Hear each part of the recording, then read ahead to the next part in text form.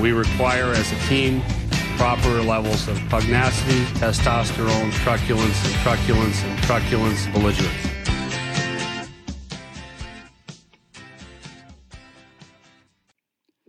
Welcome back to the Truculent Podcast. I have a very special guest today, Rachel Doerrie, now with hockeygraphs.com. Used to work for the Sudbury Wolves. Rachel, how you doing? Good, thanks. How are you?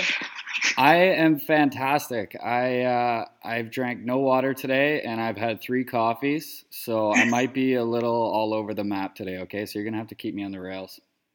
All right, sounds good. There's going to be hot takes flying everywhere. Oh, I always bring the hot takes. Yes. Yes, you do. Okay, so we had a question from Hudson Scott on Twitter. He wants to know more. I think he's basically asking for a detailed breakdown of why the Leafs play at such a high pace this year. And by that, I mean just why they give up so many shots and also take so many shots compared to, say, last year even. Well, okay, the short answer is because they can. The long answer is they have a lot more skill in the lineup this year. So last year they had one top line, and that was arguably not even a top line. This year, you can make the argument that they have 3 top lines. I mean, they've got 2 30-goal scorers, and then they've got another line of Bozak, JVR, and Marner, who I think they each have almost 20 goals, if I'm not mistaken. So, I mean, when you have that kind of skill, you can play at a much higher pace. And today, with the way they're calling obstruction, and how everything kind of feeds into the speed of the game, the Leafs have been able to make a couple key system changes, especially in their breakouts, that allow them to generate more shots. And I think that that's why you're seeing them generate shots, but that's also why you're seeing them give up more, because A, these players are young, so they're just learning, and B, when you're playing at that high pace, it's going to be a high event game. High event. That's a good way to put it. I like that. I was going to ask you, do you think there's a lot of the narratives around that seem to be, oh, this is a young team, so they're trash defensively, but they're super good offensively. Do you think there's any merit to that having anything to do with age, or do you think Babcock just looked at his forward group and looked at his defense core and was like, yeah, we're going to have to focus on offense here this year? I think that I think it is a balance of both. You're not going to not let the big 3, so Nylander, Marner, and Matthews, not be offensive. I mean, you drafted them for that. They're all top 10 draft picks. They're all scoring at they're going to have 60 points at least each. So I think that it's getting their feet under them. To be fair, Matthews is not bad defensively. Nylander always has the puck, so it's hard to argue with his defensive play.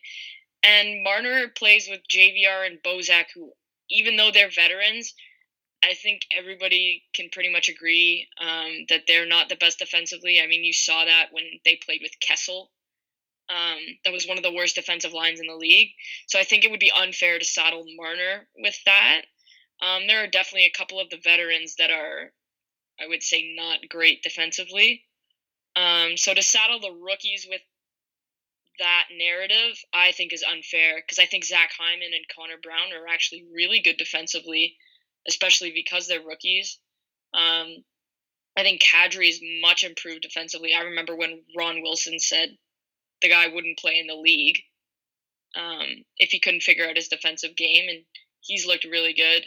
And then you look at the back end, it's hard to argue against what Jake Gardner's doing.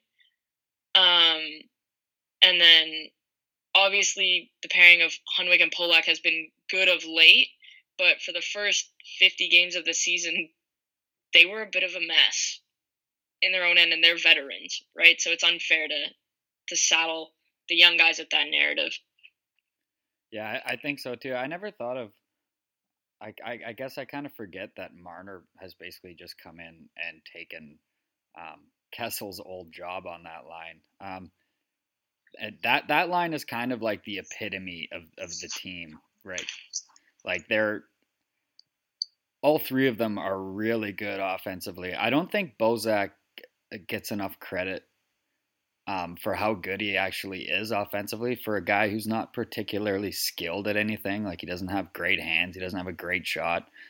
I think he's just smart and he knows where to be. But anyway, him and JVR both, I think they get too much flack because I think ultimately their offensive strengths heavily outweigh their defensive deficiencies. Oh, you're 100% right. 100%. So, but yeah, I love watching that line because you know something's gonna happen, whether it's against the Leafs or for the Leafs. But I think it's exciting. Yeah, I think especially now. I mean, Kessel was less of a puck carrier and more of the shooter, right? He's a sniper. Whereas Marner is more of that hold on to the puck. I mean, how many times have we seen him circle the offensive zone 2 times or 1.5 times till he finds the exact play and then he makes that play. So with him on the line now, you're possessing the puck a lot more as opposed to just having a trigger man. And I think that bodes well for Bozak because that means that he doesn't have to be the distributor on the line. It takes a bit of the pressure off of him.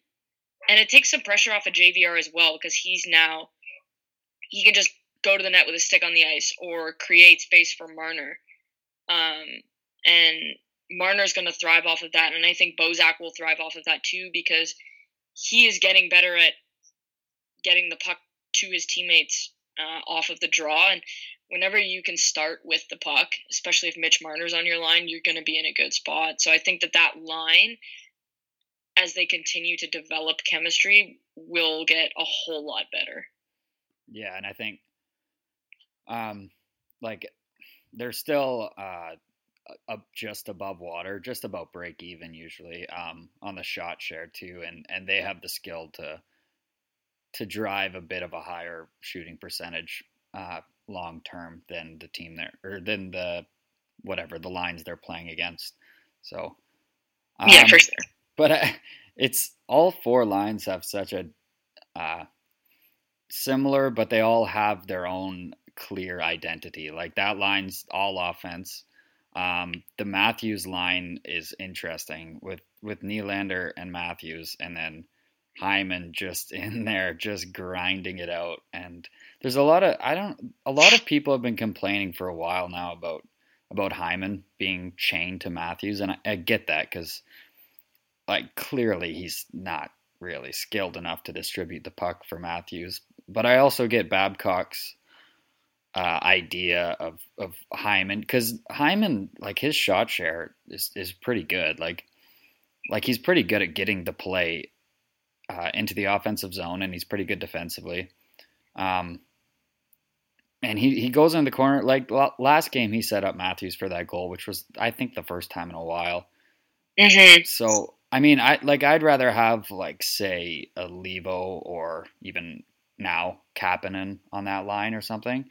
But I don't think it's, especially when Nylander's playing on that line, I don't think it's as big of a deal as people seem to make it out to be. Like in terms of Hyman holding back Matthews, because I would say that Hyman is good for Matthews in the respect of guys like Matthews and Nylander, because they're those skilled guys, they love to have the puck, right? Yeah. And Hyman is one of those guys that if the puck's in the corner, he's going to be there, he's going to get in there, he's going to get the puck, and he's pretty good at that puck retrieval, which is why I think he continues to play on that line, even though he's not necessarily producing. And I kind of get that line of thinking. I'm okay with it for now, but I'm with you. I would like to see Josh Levo perhaps get a chance up there. I would like to see Kapanen maybe in 1 or 2 years get a chance up there. I think he needs to come up and get his feet wet before we have an all-rookie line. Hyman really anchors that line in the defensive zone. Like, he's really defensively aware. His stick is always in the right lane. And yes, Matthews is aware defensively, and so is Nylander. But Hyman is really that dependable guy right now, just because he's played pro hockey for a little bit longer. And so I would say next year he probably won't be glued to Matthews as much because he is on the penalty kill, and he's probably not going to play on the power play with guys like Kapanen and Leipzig coming up. But I would like to see Josh Levo get a shot up there. I mean, the guy can't even get in the lineup right now, which is unfortunate because I think he's definitely one of the Leafs' top 12 forwards. Sounds like he's actually hurt now, though. Yeah. Him and Soshnikov. Yeah. And as long as Ben Smith doesn't make it back in the lineup before Josh Levo does, I'll be silent. Yeah, same. Needless to say. What are you talking about? I thought Ben Smith was your favorite. Yeah, are you? I knew you were going to try to bait me into this Ben Smith talk. I'm not doing it. Looking at the defense core, because another big narrative being discussed when it comes to the Leafs almost all season is they need that top flight right-handed defenseman. But when you look at their D-core, if you fix that bottom pairing, and actually, like you said, Hunwick and Polak have been better of late. I've noticed they've both been kind of jumping up into the play and trying to carry the puck into the zone themselves, trying to force things, and they've been much more effective that way. I don't know if I really don't know what happened there, but it's noticeable, and it shows too in the numbers. Yep. But like going forward, like the top four, so Riley, Gardner, they're both arguably top pairing, but like, you know, not the driver of a top pairing defense. Right. And then Carrick and Zaitsev are both pretty good second pairing defensemen, I would say. And and so next year, if you fix up that bottom pairing, they're fine, I think. I mean, obviously, it would be great if they could find a way to get improve on the right side. But I think they're decent. I think a lot of it has to do with their play style this year. Like it's kind of just run and gun, but they're so talented that they're still owning the shot share more often than not. So I don't know what you think. I tend to agree with you in saying that the Leafs need a top two right-handed defenseman. Well, I've got news for every fan of every NHL team. Every team needs a top-flight right-handed defenseman. Exactly. They don't grow on trees. So they're, A, hard to find, and B, when you find them, they're going to be expensive. Whether you have to trade for them or you have to sign them, they're not cheap. So I think it is important to look at either drafting one or going with what you have now. So like you said, Riley is, like, he's a good defenseman. So is Jake Gardner. I'm not going to say that either one of them are going to win the Norris, but both of them are, like, they handle themselves in their own end. They drive the puck. Gardner's got a great shot. I would like to see Gardner play on the penalty kill because I think he might be able to prevent some zone entries or at least make them more difficult. And I would like to see Riley get a shot on the power play just because I think he is more offensive-minded and he's being told to be more defensive. And I think if you just let his skill take over, it will take over. Zaitsev is a rookie, so, I mean, rookies have an adjustment period. Yes, he's older. He's 25, I think. But there's a difference between playing in Russia and playing in the NHL. Like, there's a big difference. So I think next year you'll start to see him take those next steps. And that'll be good for the team. I love the way Connor Carrick plays. He's not the biggest, but by all accounts, he's pretty difficult to play against. and he's pretty good with his shot share, so I don't have a whole lot of problems there. Next year, I would like to see them give a shot to Renat Valiev, Travis Dermott, maybe even a Justin Hall, who are all with the Marlies, in a bottom pairing or like a sparingly kind of like bring them up, send them down. They're both going to be able to do that to get their feet wet. But I don't necessarily think that going out and signing a free agent is a good idea. If you want to go out and get a defenseman, you're probably going to have to give up one of the wingers. I would say probably a right winger. I'm not a proponent of giving up JVR just because I think the Leafs are weaker on the left-hand side when it comes to the wing. Yeah. So you're looking at giving up somebody like Kapanen or who else can play the right wing? I don't know. Because you're not giving up Nylander and you're not going to give up Marner. And I don't even want to hear it as an option because it's not an option. Thank you. So you're going to have to look at trading some of your prospects and maybe a first or second round pick.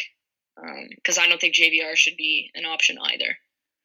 Yeah, I think the problem with JVR and why it makes so much sense to move him is because his contract ends next year and he's going to be a UFA and he's going to be whatever 28, 29, and he puts up a lot of points and he's gonna demand a lot of money. So I'm of the opinion they should be contending next year. So I'd probably hold on to him anyway. Exactly. Unless you can get like a Josh Manson or something for him. But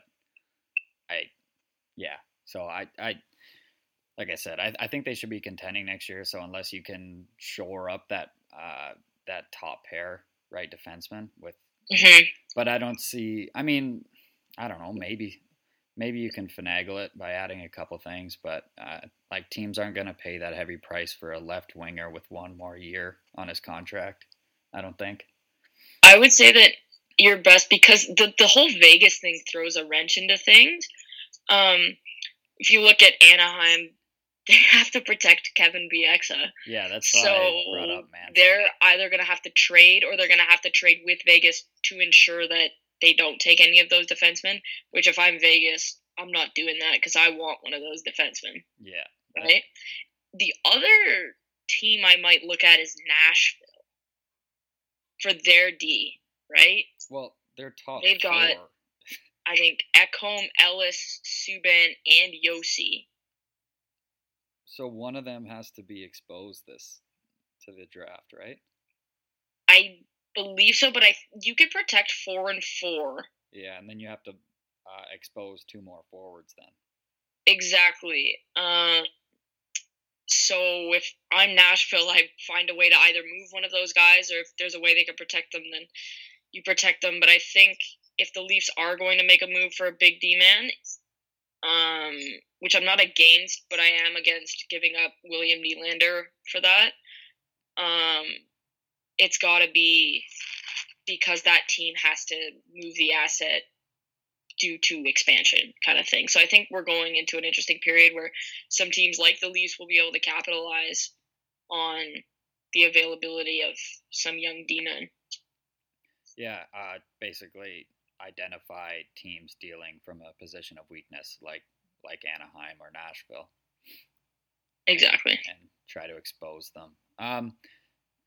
Going back to what you said a little bit earlier about kind of letting Morgan Rielly go, like kind of taking the chains off of him and just letting him do his thing, because I think, like, I've kind of been pushing for this for 2 years now, that just let Gardner take the tough minutes and then put Rielly on second pair duties. I mean, or split up the tough minutes, whatever. I don't care. But then just let Rielly do his thing, which I think would be easier if you gave him second pairing minutes and whatever, like Connor Carrick to play with a good defensive defenseman. And because we're at the point, like, he's what, 23 now? Like, he turned 23 a couple weeks ago, yeah. Yeah, so, he could still improve significantly. It's not that probable, though. Like, I think what we're seeing right now is most likely pretty close to what Morgan Riley's going to be at his peak. So instead of, I don't know, because it's been 2 years of trying to like beat him into this good defensive mold, and it's not really working. I think he's at his best when he can push play with his offense, because he's really good at that. So yeah, I'd like to see Gardner given those tough minutes and just let Riley go and stop trying to force him to be something he isn't. Kind of like a Keith Yandel type. Yeah, I guess I half agree with you. I wouldn't be giving Gardner all of the tough minutes per se. I'd split them. So as long as you have one of those guys out on the ice in your matchup, like, you're going to be okay, because both of them, like, there's not a significant difference in, like, maybe the shot share shows a little bit, but in terms of how they defend, Riley gives up shots, but they're all from the outside. Like, he doesn't give up the slot shots, and he doesn't have those ridiculous turnovers that some of the other defensemen have, where they just, here's a breakaway, please go and score, that kind of thing. So I think, yes, I would like to see the reins let off of Morgan a little bit, let him skate with the puck. I mean, in today's game, we're always looking for that really mobile, puck-moving offensive defenseman, and that's what he is. Now, granted, he's recovering from a high ankle sprain, and he's going to need the summer to fully recover from that. But if you let him be that, I think you will see him be more successful, and he's going to have the puck more, which means the other team is not going to have the puck as much, which is a good thing. Mm. So I would like to see that. I think instead of trying to shove a square peg into a round hole, they should just let the square peg be the square peg and ask him to go into a square hole. And then you leave some of the tougher defensive minutes and you split them between Riley and Gardner. And then if you pair those guys with Zaitsev and Carrick, both of those guys are pretty good defensively as well. So you're in good shape. So unless they acquire that number one defenseman, I'm definitely agreeing with you in that Gardner should see more of the tougher minutes. There's no need for Riley to be out there for 25 minutes a night. Great analogy there, Rachel. Just bringing it. That's what the people are here for. That's the content we're looking for. But yeah, I should have prefaced it by saying I do think Riley has improved this year, and a lot of that has to do with getting a decent right-handed partner.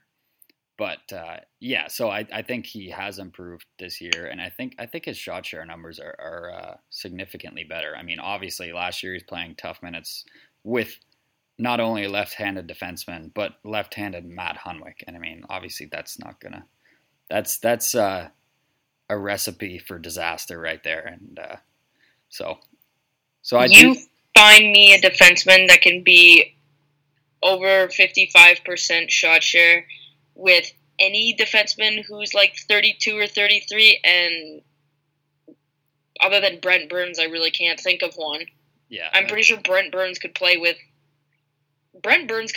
quite literally play shorthanded, and he would be fine. Yeah, well, I mean, the guy shoots for... I think he's still leading the league in shots. He's a goddamn defenseman.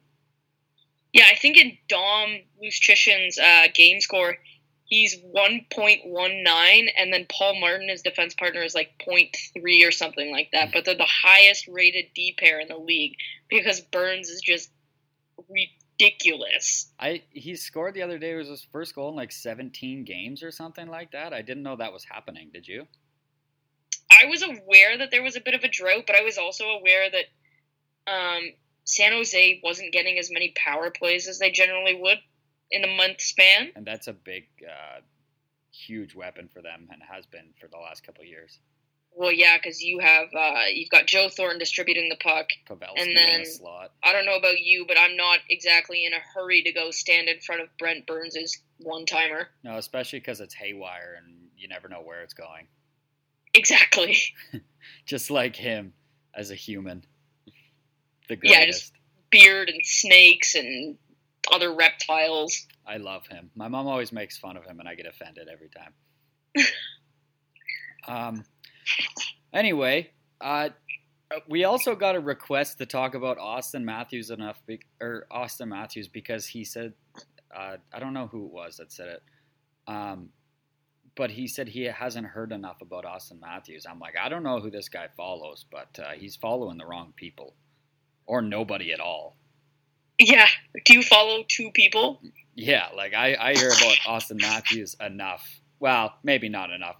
It's never enough. Just like my main man, William Nylander. I can't get enough Matthews and Nylander and Marner content. Do you like William Nylander? I'm just clarifying.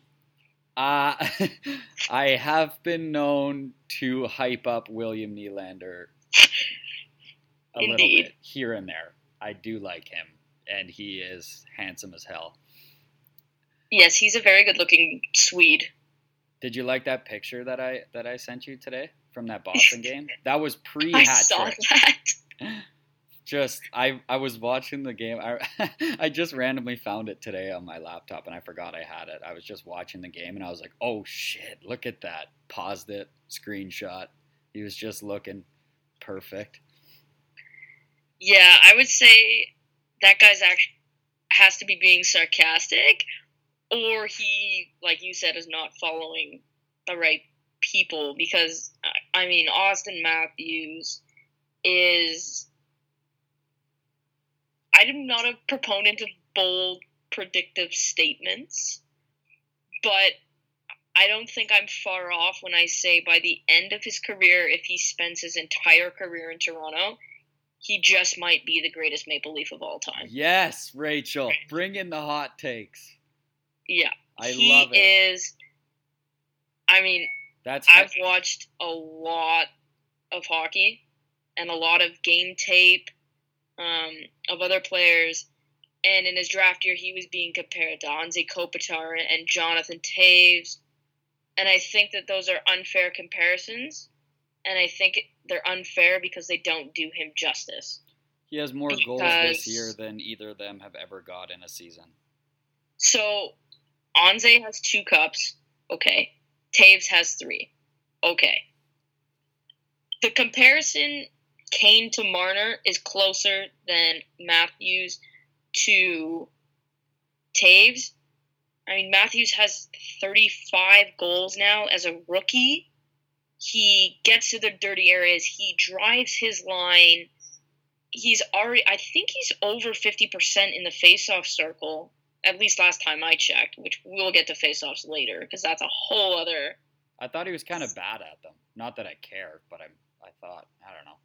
There was one point where he was, I'm not entirely sure, but you look at that line, and when Connor Brown was on that line, he drove that line. He drives the bus for that team. Yes, Freddie Anderson has to make 30-plus saves a night, but Auston Matthews is driving the bus. Does he with still... the Toronto Maple Leafs logo on it, and there's no debating that. And I think this team will go where he takes them. He does things at such a high level. I haven't seen a hockey player strip guys of pucks like he does since my favorite player played, and that was Pavel Datsyuk. Like, he is just incredible when he either protects the puck or is trying to retrieve the puck. You marvel at his skill. It's funny you bring that up. Like, every time I watch a Leaf game with my buddy Zach, every time he steals a puck, which is at least once a game, I look at him like he's Datsyuk at stripping guys of the puck. So it's funny that you bring up that comparison. Great minds. Yeah, he is. He's not as silky as Datsyuk is. I don't think we'll see somebody that with that set of hands for a very long time. But in terms of ability to protect the puck, ability to strip the puck, defensive awareness, he reminds me a lot of Pavel Datsyuk in that respect, and that's I don't think I've ever compared anybody to Pavel Datsyuk before. Yeah, but I think Matthews is more of a pure goal scorer than people give him credit for. I mean, people tend to say pure goal scorer, and that means they're only offensive or whatever. But obviously, Matthews is a pretty good 200-foot player already. But I just mean in the sense that I think he still has at least one shot in every single game in his career. He does. And I think I checked last night, he was like 6th in the NHL in shots per hour. So, like, this goal scoring is not a flash in the pan. Like, it's not TJ Oshie shooting 27%. It's a sustainable shooting percentage. And, like, all signs point to him scoring at this pace for the foreseeable future. And it's funny that you bring up pure goal scorer, because I think the only reason he's not seen as a pure goal scorer is because of the man drafted right behind him at number 2, who is a pure goal scorer. When you say pure goal scorer for the last decade in the NHL, the first person you think of is Alex Ovechkin, right? Mm-hmm. And now you see Patrick Laine, and he scores at a clip that's relatively similar to Matthews. But then when you look at Matthews, he does so many other things well that it's almost like his goal scoring is forgot about, right? Mm-hmm. And I think you're right from that perspective, because this is the quietest 35-goal season until recently. I've seen in a long time, because I remember when Kessel was getting 35 goals, that was all anybody could talk about. Well, they had nothing else to talk about. What are we going to talk about? Tyler Bozak? Yeah, that's true. But I think that him playing with Nylander, like his ability to pass the puck, like we talked about earlier, his puck skill, there's just so much there with Matthews that I think it's hard for Leaf fans to almost comprehend, because the last time we saw somebody even remotely close to being this complete a hockey player, it was Matt Sundin. I agree. And it's funny. You bring up Laine, and he's a totally different goal scorer. I think you bring up Ovechkin, and that's kind of what a lot of people point to immediately. But I think Laine is closer to Stamkos and Kovalchuk in the sense that they're not as much volume shooters as they are efficiency shooters. Like, they don't shoot at that high of a clip, but they shoot at a high percentage. Now, this is Laine's rookie season, so we don't know if it's going to sustain. We don't know if it's sustainable or not, but sure looks like it the way he shoots the puck. But yeah, I don't know. I would say so. I actually have a friend that I went to school with, and he is doing some video work with the Winnipeg Jets right now. Him and I were chatting. And he was talking about how Laine sets up in a similar place to Ovechkin. And I said to him, I want you to watch Laine's release. And then I sent him a video of Ilya Kovalchuk's release, and it kind of broke down how he released the puck. And I said, Ovechkin shoots the puck very differently. And I think Laine he shoots the puck more like Kovalchuk. If you watch the whip on his stick and where the puck is in his stance and where he releases it, where his shoulders are, that kind of thing, it's more similar to Kovalchuk than it is to Ovechkin. And Stamkos is kind of in the middle of the two of them. But I would agree with the fact that Laine is less of a volume shooter and more of a he picks his spots, right? He can shoot off the rush. On the power play, he's deadly already. So I think you're going to see that. He is more Kovalchuk than he is Ovechkin for sure. It's funny that, of course, you break down how he shoots it, and I break down how often he shoots it. It's textbook. But it's a good combo. Yeah, it's our textbook petty arguments that we have every once in a while over, and we're always talking about the same thing, except I'm talking about the output and you're talking about the input, and then we just like bitch about it at each other. And then we realize we're both saying the same thing. We're just talking about the opposite side of the equation. Exactly. So on my last podcast with Ian from Leafs Geeks, there, I brought up some potential rule changes, and Mm-hmm. and I wanted to discuss them with you. I think I got a couple of them from Greg Sinclair's podcast with Manny. He was asking Mike Johnston about a couple of these. I don't remember exactly which ones were his, but one big one that I've seen brought up more and more often this year is just eliminating offsides. What do you think that would do to the game? Do you think it would open it up? Do you think it would increase scoring, or would it do the opposite, kind of like making the ice bigger in the Olympics, where everybody just has too much room, and so the puck isn't focused around the net as much? Okay, so there's two things you can look at here. First thing I look at is, number one, and I might be in the minority with this, I think the game is too fast. Too many people are getting hurt. I think the game moves too fast now. Too many people are too big, too strong, too fast. So I think the game needs to be slowed down a little bit. I've toyed with the idea of suggesting maybe putting the 2-line pass back in, just because you see the guys cutting across the blue line to accept that pass, and wham, and then it's concussion central, right? So you gotta look at some ways to get rid of that. I am not a proponent of eliminating offsides. What I am a proponent of is changing what an offside is. Okay, elaborate. So you have to enter over the blue line, like the opposing blue line, right? Mm-hmm. Once you are over that blue line, the offensive zone becomes red line in. Do you understand what I'm saying? Yeah. Like Dello brought that up.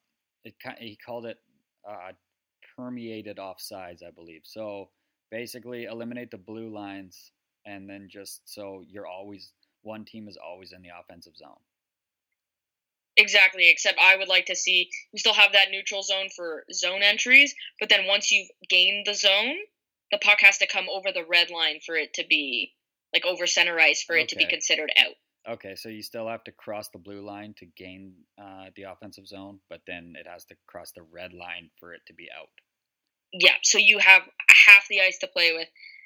That creates more space for the players. Do I think it'll work? I'm not 100% sure. I haven't done enough research on it yet. I think that teams are slowly finding ways to basically close down almost every offensive play that you can think of, just with coaching and the focus on defensive play and sticks in lanes, and less about one-on-one and more about the actual defensive system. So I think a wrinkle like that might change things, per se, as far as offsides go. And oh my God, I would like to see video review change. So if you're going to review a play for offside, right? Because I think that's why everybody wants the offside rule change, is because of those reviews that take 8 minutes. Am I right? Yes, on the iPad mini. Yeah. So what they should do is, if you want to review a play for offside on a goal, the goal has to be scored on the rush that the offside took place. And what I'm saying is let's say a team gains the zone. There's 30 seconds of gameplay. The other team has touched the puck, had a chance to clear it, and didn't. And then you score. Why the heck should you be penalized for that? Right? If the other team had the opportunity to A, clear the puck, or the rush in which the offside happened is over, the goal clearly would not have stemmed from that. And once the other team gets control of the puck, I say you lose your chance to challenge. Because at that point, you had control of the puck and you could have cleared. And I think that would eliminate a lot of the offside reviews. Okay, I could get behind that. Another idea I saw, I think it was Dello again. I don't know why I keep bringing up Dello's ideas. He's an interesting dude. I guess that's why. So he's got some different takes. But I think it was him that said they should just, if the officials want to review an offside play, they have 2 minutes to do so, and whatever their decision is after 2 minutes, that's what they have to go with. Because if you haven't made up your mind after 2 minutes, then you're never gonna have conclusive results. So yeah, I don't know if I agree with that. I would say let's start with, did the offside directly, was the goal stemming directly from the offside? Was it if the answer is no, then you can't review it. If your team touched the puck, you had control of the puck, you lose your chance to challenge. End of story. All right.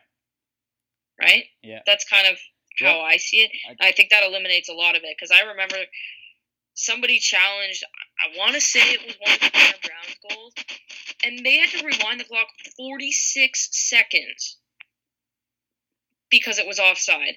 Like, are you kidding me? Yeah, that's dumb. Right? Yeah. So, you gotta find a happy medium there. For sure. Another goal or another rule change. I think this was Manny that came up with this one. A lot of his ideas were crazy but funny. This one I actually kind of liked. Just goalies get a delay of game penalty if they freeze the puck. So if there's too much pressure on you and you think you're going to give up a goal, fine, go ahead and freeze the puck, but now you have to kill a penalty. Is this stemming from I want more offense? Yes. That's what what a really simple rule change is to create more offense? Yeah, what's that? You're not allowed to ice the puck on the penalty kill. That was my next one. Yeah, can't do it. I think that would A, it would change the way teams penalty kill.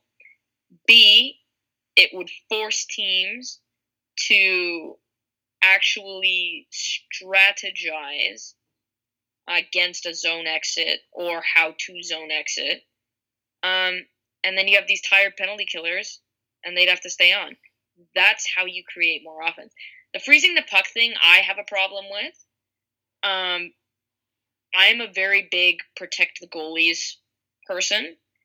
I think if goalies, if the puck is near the goalie and they can't freeze it, I think there's a huge potential for injury because players are going to crash the net. I mean, look what happened to Eddie Lack, right? And that was on just a break-in, right? If someone's coming full speed to the net, well, especially when it's Andreas, the goalie can't freeze the puck.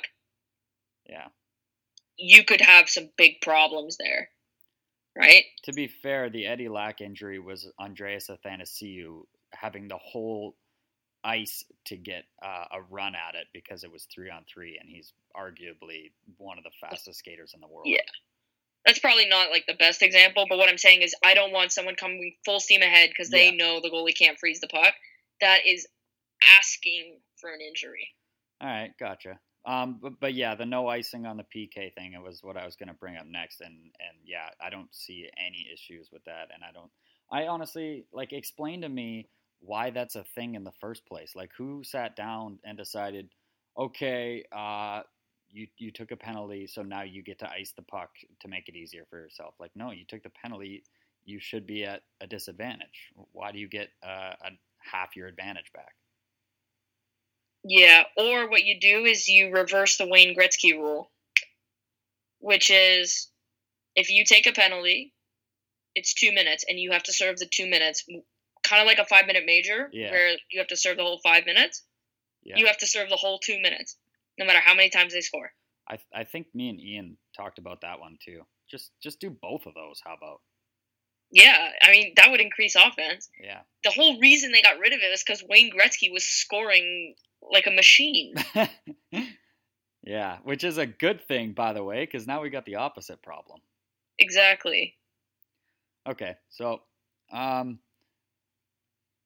Well, do you want to talk a little bit about the article you wrote for Hockey Graphs about redefining the definition of a one face-off? Sure, we can cover that. But okay, well, as you all know, if you listen to NHL broadcasts, the only thing that matters in a hockey game are face-offs. Literally only face-offs. It's the only way to score goals and win. And it matters whether you win them at home or on the road. Yeah, yeah. Don't forget about that. And it also matters what your face-off percentage is every month. Yeah, oh yeah, definitely no variance involved there. No. Definitely very important. Absolutely. But what bothers me is, and I said this in the article, I can't count, watching Leaf games specifically, how many times on a broadcast, and I will give Gord Miller and Ray Ferraro the benefit of the doubt because they do not do it, how many times a goal has been scored, and when they do the analysis, they talk about the face-off. Okay, there was 30 seconds of gameplay after the face-off. There was 40 passes made and 2 turnovers and a zone exit, but let's please talk about winning the face-off. Like, that has nothing to do with the goal. Yeah, I think it's every 101 face-offs in the offensive zone leads to like 1.5 goals. Yeah, and the best example I can think of is in the OHL Cup. One of the center put his winger kind of halfway at a 45-degree angle, basically. Won the draw directly to him. The kid shot the puck in the net 1.5 seconds after the puck was dropped. That has to do with a one face-off. Yes. But Auston Matthews winning a face-off in his defensive zone and then passing the puck to Gardner, who then breaks it out to Nylander, who then carries the puck in the offensive zone, who then passes it to Matthews, and they fiddle around for 30 seconds and then scores, has nothing to do with a face-off that Matthews won in his defensive zone. Mm-hmm. It's right. So, what is your idea behind changing the definition of a one face-off? So, the purpose in my mind, and in a lot of coaches' mind, the purpose of winning a draw is to gain possession of the puck. Right? Yes. So, I measure face-offs by one of 4 categories. You win the draw and you win possession. You lose the draw and you lose possession, which are the 2 most likely outcomes. Yes. Right? Yep. But then you can win the draw and lose possession, or you can lose the draw and win possession. And that has to do more with the wingers than anything. Right? Right. So, the way I think face-offs should be, from an advanced standpoint, that's how they should be looked at for opportunities instead of just win-loss. However, for not confusing the average fan's sake, whichever team gets possession of the puck off the face-off technically wins the face-off because they have succeeded in the purpose of taking a draw, which is to gain possession of the puck. And I'm not saying you have possession and then you get stripped and then the other team has the puck. Then the other team wins the draw. My definition of winning a draw is the puck is dropped and whichever team has control of the puck with the ability to either to skate or to make a play, basically, so you have to have control, should win the draw. Because that is the purpose of a face-off. So, I think you mentioned in there, in your article, that they should break down face-offs where, like, say, the centermen tie each other up and the winger jumps in and gains possession of the puck, whether he passes it back to the defenseman or whatever, that they should get like up. It should be marked that way, right? Because I think you're right. Like, there will be a lot of wingers that you'll find that are especially good at helping their centermen win draws. And we see this in Sudbury, actually. We noticed this. We have a set of wingers who's really good at maintaining possession and even winning possession when the centerman, let's say the puck isn't knocked back to us. We have a set of wingers that's very good at gaining possession back. So I think there needs to be a winger win standpoint, but if you want to just black and white, whoever gets possession of the puck has won the face-off, because that's what winning a face-off should be, right? If I knock the puck forward and I maintain possession of the puck, let's say I'm the centerman and I knock the puck through the opposing centerman's skates and I pick up the puck, who should get credit for that draw? Yeah, obviously whichever team ends up with actually gaining possession. Exactly. Not and who won it. So this year, I think it was Anisimov knocked the puck forward for Panarin, who skated in and took the puck. But the Nashville center got credit for the faceoff win because the puck went towards his team. Okay, but Panarin took the puck. That's what I was gonna say. The faceoff wins are graded by whichever direction the puck goes, right? Instead of who gains possession. It's like if it went behind you, then you apparently won the faceoff because it's closer to your teammates, I guess. Right. But it doesn't ultimately matter if the other team scoops up the puck. Exactly. So I think that's how faceoffs need to be discussed, is more about what team gets possession of the puck versus what direction the puck went in. Because let's say, for example, you knock the puck forward and the winger skates in and shoots the puck and scores. Well, you won the draw, then how do you explain the fact that you got scored on less than 3 seconds later? Right? Yeah. Because you didn't really win the draw, did you? No. So I think that's how it needs to be discussed. And unless goals are scored like that, or they're scored where you could tell, let's say the puck, your team maintains possession of the puck and you make 3 quick passes around and you could tell that it stemmed because you won the faceoff because the possession was so clear cut, then okay, we can draw it back to the fact that you won the faceoff.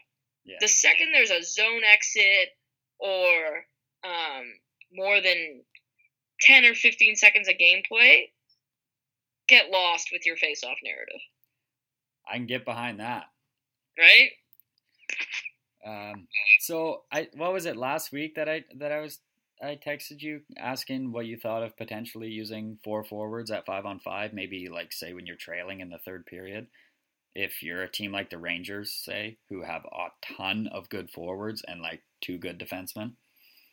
Yeah, I think that was last week, wasn't it? Yeah, so I listened to the PDO cast yesterday, and it was Chris Johnston on there with Dimitri, and they start talking about that. I'm like, yo. Great minds think alike? I've been hacked, I'm pretty sure. They're in my microwave. Yeah, so with the 4 forward thing, it allows you to have a different setup in the offensive zone that a defenseman would not necessarily fit well into. So if you want to use the Rangers, it's a great example. Would you rather have Pavel Buchnevich as your, let's say, number 4, or Nick Holden? Yeah. I think, I mean, I've been wrong before, and, my ideas are sometimes outside the box, but I think I'd rather have Pavel out there than Nick Holden. Yeah, I mean, he gets sat for Tanner Glass sometimes, and that's a whole different thing. Yeah, let's not do this. But what I'm saying is you could have Buchnevich, Zuccarello, Rick Nash, and Michael Grabner scoring a ton of goals. Michael Grabner out there, right? Mm-hmm. And then let's say you have McDonough on the point, right? Yeah. If you're down. Derek Stepan too. Yeah, you could have Derek Stepan out there. It allows you to set up almost like a power play, almost like a 1-3-1, right? And I'm going to use the Leafs for an example because I've seen them set up on their power play and I think it could work at even strength. After penalty kills, when Babcock throws the line of Matthews, Kadri, Nylander out there, Yep. You could have 4 forwards out there. Now, it obviously does not have to be Mitch Marner. You could put Leo Komarov or Connor Brown or Zach Hyman out there with those 3, and then let's say you have Jake Gardiner or Morgan Riley on the point. Well, you've got the defensive responsibility in Kadri and either Komarov or Hyman or Brown, right? Yep. And then you've got the offensive side of things with those 4 forwards. They can set up in a 1-3-1, which defensemen are less likely to do because of the whole don't pinch unless you're sure. So they set up in more of the 3-2 when there's 2 defensemen. But if you set up in a 1-3-1, it's almost like a power play setup. And it really, for the first little bit, I think, would throw a wrench into how teams defend. Because, yes, if you give the puck up, obviously you only have 1 D-man on the ice. But you're trying to score a goal anyways because you're not going to play 4 forwards if you're not trying to score. Yeah. Right? It would be silly if you were up 2 goals or 1 goal in the third period to be playing with 4 forwards. Right? Like, yes. You just wouldn't do that. But if you're trying to generate offense, why wouldn't you have some of your best offensive players on the ice and give them the opportunity to have a different setup to generate different looks? If you set it up properly, you can have Nylander on his one-timer side. You can have Matthews on his one-timer side. You can have Jake Gardiner one-timing from the top, and he's got a cannon. And then put Kadri in the slot. And you put Kadri in the slot, and then you put Komarov or Brown, whoever is out there, in front of the net. Mm-hmm. Right? So you can have that set up. And I'd be curious to see if it works, because even if Matthews and Nylander weren't on their one-timer sides, because I know Nylander likes on the right side. He likes to set up there. Yeah. If you can get those shots in, you're looking at some pretty key opportunities from what I like to call the house, which is the high danger scoring area, right? Yes. You're looking at some opportunities you could seriously generate there, and teams are going to have to adjust to that because it's no longer going to be the regular defensive system that defends against the 3-2 because it's a completely different setup. Yeah. You can't have 2 wingers high because our 2 wingers going to defend Jake Gardiner. So there would have to be more rotations that go into it, and that's how you confuse players, right? Yes. Often when mistakes happen in the defensive zone, it's because of rotations, right? And they wouldn't, especially like you said early on, when they first see that, they'd be so confused in their rotations as to Exactly. And when you lose a rotation and you've got a guy like Buchnevich or Matthews or Nylander or Patrick Kane, good luck. Yeah, that was my thought too. So I'm glad that you liked that one. Kind of going off that a little bit.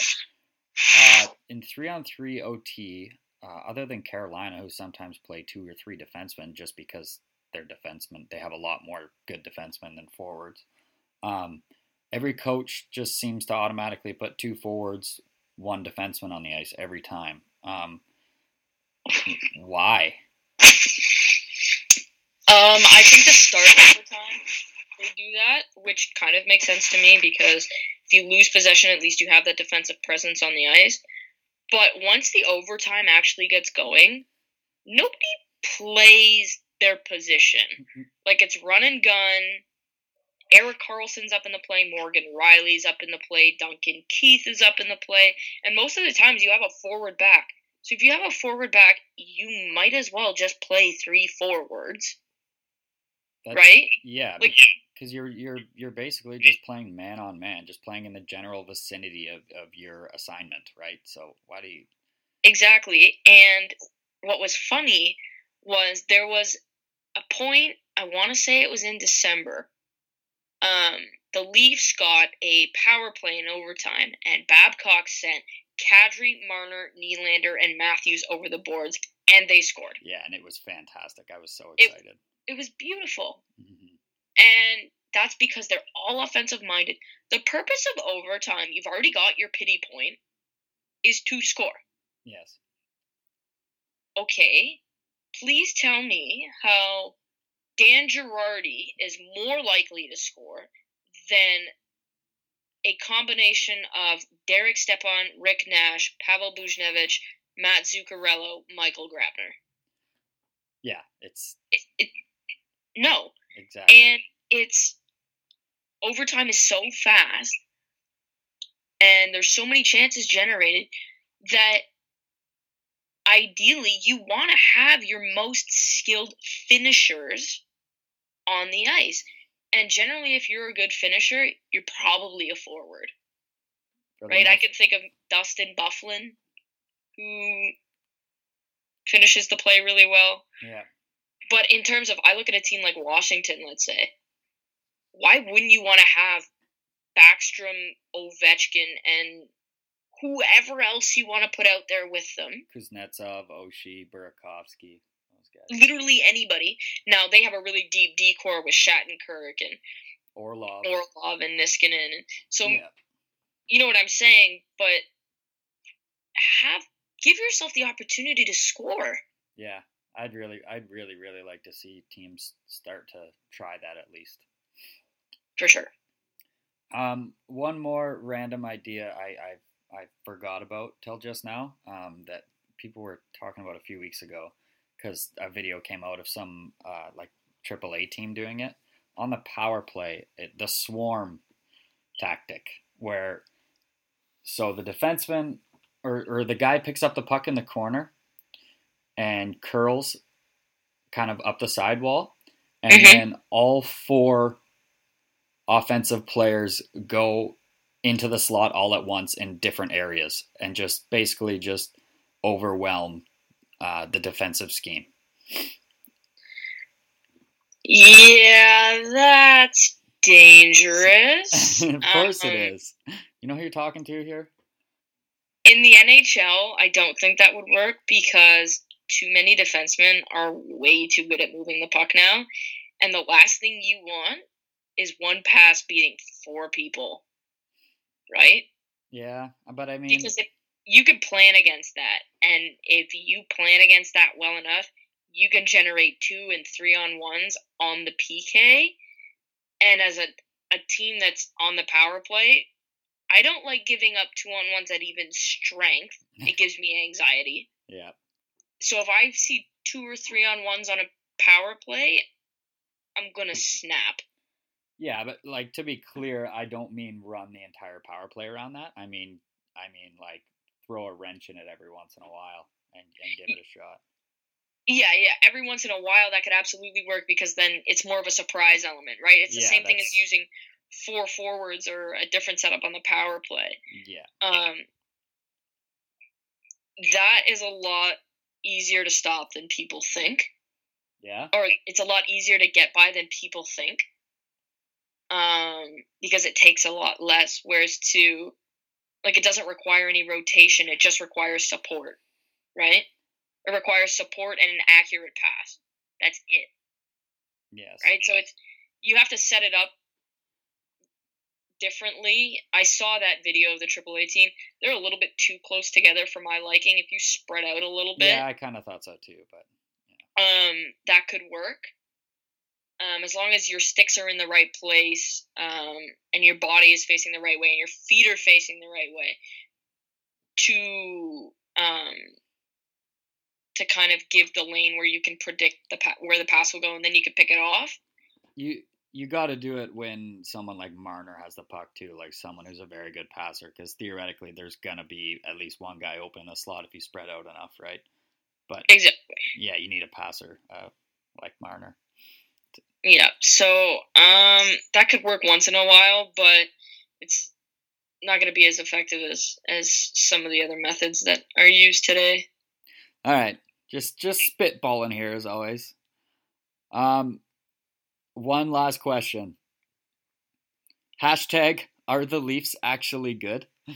Sorry, are hashtag the Leafs actually good? The Leafs are actually very good. I like it. remember when you said to me in September, or you asked me how the Leafs would do this year, and I said, you watch, they're going to fight for the playoffs, and then people started screaming at me on Twitter?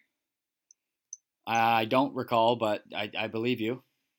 Yeah, I got torched by people on Twitter, even like my friends at home, and I said, just watch.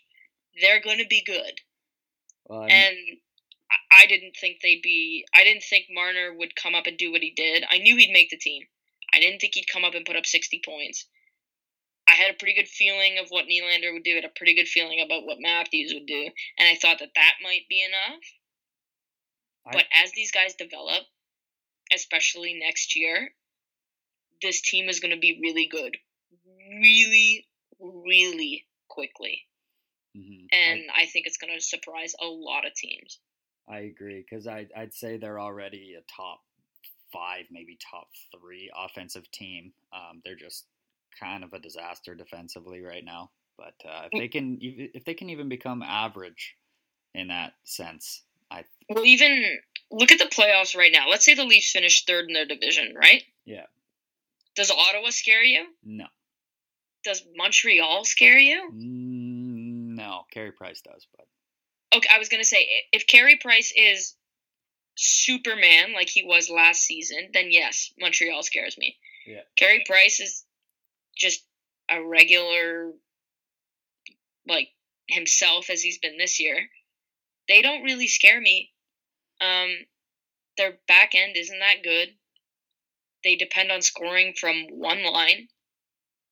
You're looking at 3 solid lines with the Leafs. And if Freddie Anderson holds up, I'm not saying they're going to make the conference finals, but I'm saying I wouldn't want to play them if I was Ottawa or Montreal. No, me neither. And that's the big difference between them. Like most predictive models, like Micah Blake McCurdy's model and Money Puck, the Leafs set like an 85% chance of making the playoffs, which is great. But the biggest thing is they got to stay in 2nd or 3rd in their division. Like if they fall back to the wild card spot and have to play Pittsburgh, Columbus, or Washington, no, that's end. Yeah, good night. But. Yeah, if they could win their division, I could see that happening. Because Montreal is a bit of a mess right now. The Ottawa blue line is in a whole world of hurt. I think Karlsson and Method are out right now. Their top pairing tonight is literally the worst second pairing in the league in Phaneuf and Ceci. Yeah, and that's less than inspiring. So run to bet against the Sens right now. But anyway. Yeah, exactly. And I think that in a playoff series, I don't want to call out Sens fans, but the Leafs are going to play 7 home games if they play the Sens. Because they're just, like, Leaf fans will overrun Canadian Tire Center. They just will. It happens every time.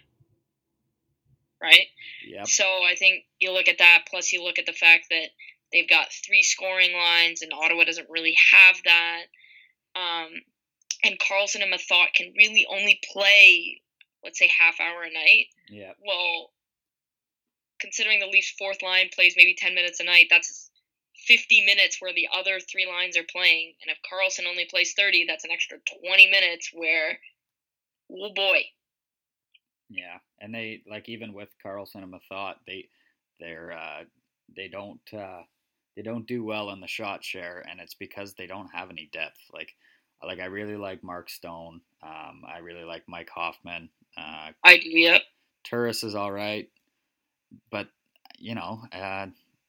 after that, it's not great. Like, and same with their blue line. Like when Karlsson's on the ice, like hold on, if you're the opposition.